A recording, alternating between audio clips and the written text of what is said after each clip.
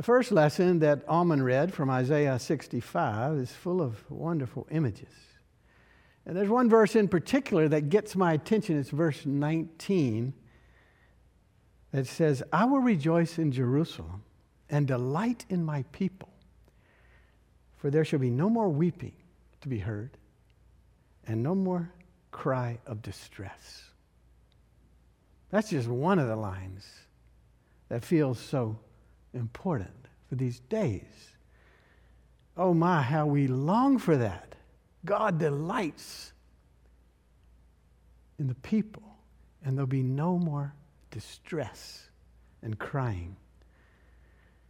Seems like the past week we've been flooded with images of distress and crying. Houses falling into the Yellowstone River because of flooding, and another example of climate change and the crises it's creating. More videos and more testimony from Washington about the turmoil our democracy's facing. Another shooting in another church. It just reminds us that guns are not in control, are out of control. Continuing suffering in Ukraine. It's unbelievable. Our cities facing more and more poverty and rising economic worries and so much more. Isaiah's depiction of what God plans, what God hopes for. We keep looking at that. We keep longing for that. We keep working for that. We keep hoping it's true, praying that it's true. But we have a long way to go, it seems. On Wednesday of this past week, I was invited to Quantico, Virginia, to participate in a graduation ceremony of the newest class of FBI agents. Some of you know that my connections to police across the years have gotten me connected to the Richmond Division of the FBI. So the invitation came to me, come and do the invocation and do the benediction at this latest graduation for FBI agents. So on Wednesday, I battled the traffic on I-95 and found my way to the massive FBI Training Academy at Quantico. There were a number of memorable moments along this short excursion that morning, and yet the pertinent point came from a brief speech of a graduating agent who was selected by his classmates to speak on behalf of the graduating agents. He spoke just before the main speaker, Christopher Wray, the head of the FBI. And this young man was a former teacher of Bible at an Episcopal school in Houston. He also went to divinity school, and then he went and got a PhD in theology at Vanderbilt, a classmate of Alman's. And he applied to the FBI and made it all the way through the background checks and the physical fitness tests and every other high bar, and to graduation on Wednesday. And his assignment will be fighting cybersecurity in the Washington office of the FBI, starting this week.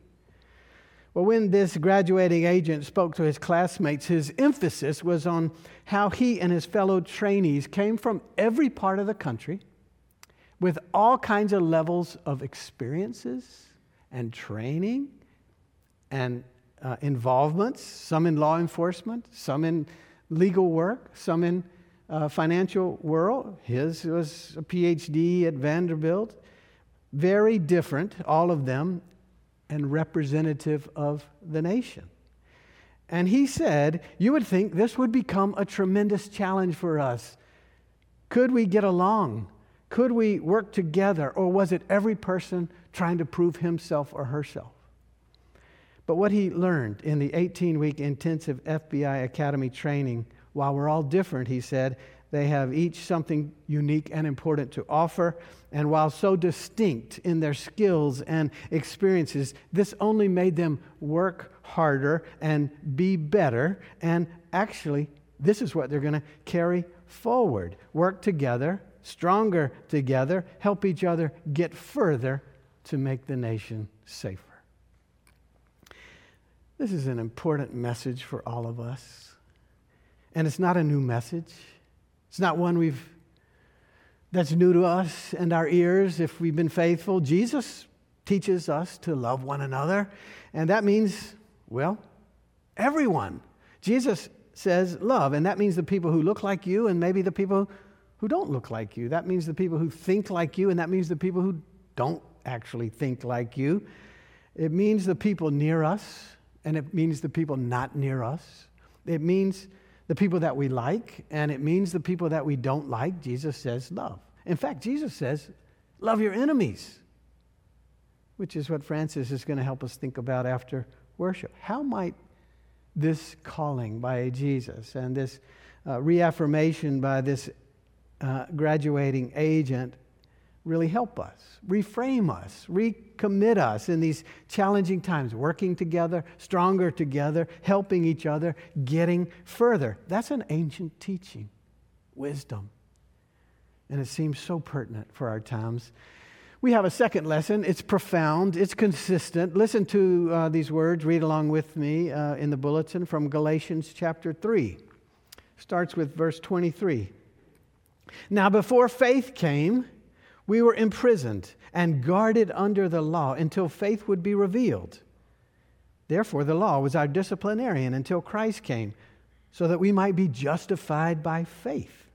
But now that faith has come, we're no longer subject to a disciplinarian, for in Christ Jesus you are all children of God through faith. As many of you as were baptized into Christ have clothed yourself with Christ. There is no longer Jew or Greek. There's no longer slave or free. There's no longer male or female, for all of you are one in Christ Jesus. And if you belong to Christ, then you are Abraham's offspring, heirs according to the promise. This is the word of the Lord. As we affirm so often, every time we go to the baptismal font, as we affirm so often as we meet, God's grace comes freely to us. God's grace covers us. God's grace claims us. God's grace picks us up. God's grace points us. God's grace is meant to reframe the way we live. We cannot live in the old ways. That's the constant message through the New Testament. We're called to the new way, and it's Jesus' way. This passage uses the language of being clothed, like putting on clothes. We have a new orientation for our living. We have new garments that are meant to shape how we move into the future and into the world. And in other letters of Paul, who wrote this letter to the Galatians, Paul names those garments gifts of the Spirit: compassion, kindness, patience, humility, meekness, self-control, and others. In this passage, the emphasis is mostly on how we relate to one another. There are no longer divisions, but unity. There are no longer alienations, affection. There may be distinctions among us, but oneness is what we're called to be about. What defines us? Oneness in Christ Jesus. I'm reminded of the great hymn of the church and the choir sang it in the introit. In Christ there is no east or west. In Him no north or south, but one great fellowship of love throughout the whole wide earth. Another verse says, join hands, disciples of the faith, whatever your race may be. All children of the living God are certainly kin to me. Friends, this is not what we're showing forth most boldly in our lives, in our city, in our culture. The extreme polarization, the hatred that separate and divide. God hopes to rejoice in Jerusalem. God hopes to delight over us in the people. I wonder if God is increasingly angry or even maybe disgusted in the people, sadness with the people, us. I've mentioned the name Brian McLaren a number of times here. He's a former pastor. He's a writer. He gets invited to speak across the country and elsewhere. He's also got a new wonderful podcast. In the ever-evolving journey of trying to live faithfully, in the ever-changing challenge of what it means to trust God and serve God, Brian McLaren has been a very helpful partner to me. Brian's podcast is entitled Learning How to See. He's trying, and this is the third season, to help us, especially Christians, to see the essence of Christianity. Learning how to see. Actually, McLaren makes the comment that perhaps Jesus might actually be embarrassed at what we've made of the movement that he started. Would Jesus actually be a part of the Christian movement in these days? It's a good question. Jesus came on the scene and preached and proclaimed a message of hope. And it was especially to a struggling and disadvantaged people living under the empire. Jesus proclaimed a message of compassion and peace, so appealing at a critical time in history where people were feeling so violated and abused. Jesus proclaimed a message of radical inclusion. And his message was about upsetting social pyramids and toppling prejudices and toppling biases and bigotries. It was truly good news that tore down dividing walls and tore apart divisions and called people together. But in the intervening years since Jesus, Christianity has been used as a weapon, not medicine. Christianity has been used to divide people, not bring them together. It's been used to justify so many evils and political positions like the oppression of women, like slavery, like taking the land from native people, the abuse of the planet, and so much more. I've even heard some suggestions recently that definitely Jesus would have carried a gun. McLaren also has a new book that just came out. And the book is entitled, Do I Stay Christian? It's a good question, given what we know, given the tensions, given the barriers that Christianity has generated around the world. To be Christian can mean many things. It can be understood as something historical and cultural. We inhabit a certain cultural norm, the Christian life. Christian can be defined institutionally. We're part of, as I was talking in the announcements, the Presbyterian Church USA, which is having its national meeting right in these days. This is where we hang out. It can mean something that you believe, like certain doctrines, but we also know that we often vary among the Christian faith about what we believe and emphasize. To be Christian, too, often gets interpreted to mean that we share certain moral precepts. But again, we vary in these things. To be Christian has always been a bit complicated and big. And especially lately, Christian issues have been tied to very problematic subjects like white supremacy or white nationalism, as in carrying the cross into the Capitol on January 6th. Or certain narrow political subjects only, like abortion or sexuality or marriage or something else. It's fair to ask, do I stay Christian? What does it mean to be Christian? Do I stay Christian? Well, Brian's book is really wonderful. It's filled with chapters. The whole first section is maybe not. Maybe not if this is what Christian means. We do these things, we don't do those things. Maybe not. But then it moves to maybe so. Because so many things about Christian faith can be about help and healing and making the world better and aligning our lives with what God intends. But we have to keep evolving at it. We have to keep working at it, rooting our lives in Jesus. Keep faithful to the beautiful and the hopeful images that Isaiah lays out, like where God rejoices and there's no more distress among the people. They shall not hurt or destroy in all my holy mountain, is the way Isaiah puts it. What an image. They shall not hurt or destroy in all my holy mountain. In one section of McLaren's book, he goes deeply into human development. Now, theologians and psychologists have written lots about human development and how we progress through life. And he focuses on this in a certain section, talking about in one stage, in an early stage of life, we're all preoccupied with the me.